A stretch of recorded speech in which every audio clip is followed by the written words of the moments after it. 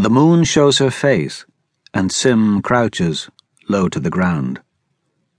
On the castle walls, on the high towers, a dozen pairs of eyes hunt the darkness of the slopes outside, but only the wind finds Sim, tugging at his cloak, keening in his ears. He studies the battlements, the sheer expanse of stonework, the great gatehouse hunkered above the heaviest of portcullises. When the time comes, he'll be fast, but now he waits, sinking the teeth of his patience into the problem, watching how the guards move, how they come and go, where they rest their eyes. Every good story tells at least one lie and holds a secret at its heart. The young man kept his head so still as he spoke that Dara thought of the statues in her father's hall. She watched his lips form the words, her gaze drawn by their motion amid the stillness of his face. All part of the storyteller's art, no doubt. The secret of this story hides in darkness, trapped behind the eyes of an assassin. Dara let her gaze stray from Giza's mouth to encompass the rest of him, slight within his teller's tunic, buttoned to the top, his velvet tricorn rakishly askew, features fine, the light that had first lit her up still burning in those grey eyes. Sim, they called him. Perhaps it was his name. Assassins wear such things lightly. In any event, Sim had been his name since the Brotherhood took him in. A Brotherhood?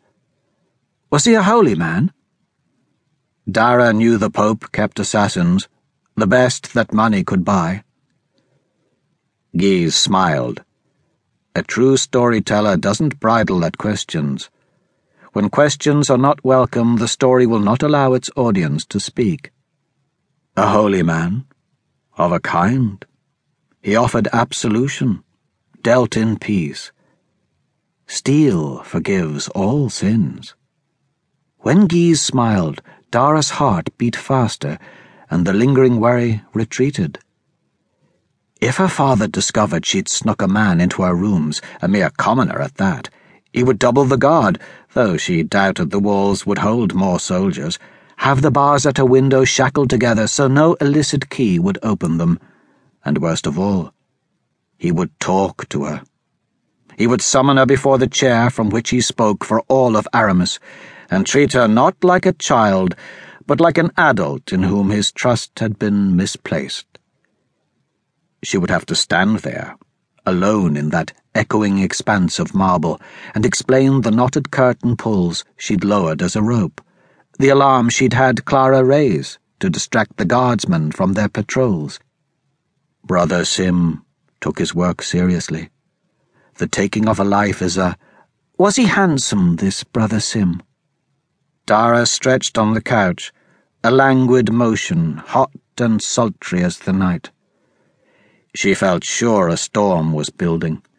The treetops in the gardens had been thrashing in a humid wind when she opened the window for Giz, rain lacing the breeze. It would break soon. The distant thunder arrive and make good on its threats. Dara half rolled to face the storyteller. He leaned forward on his small chair, close at hand, the story scroll unopened on his knee.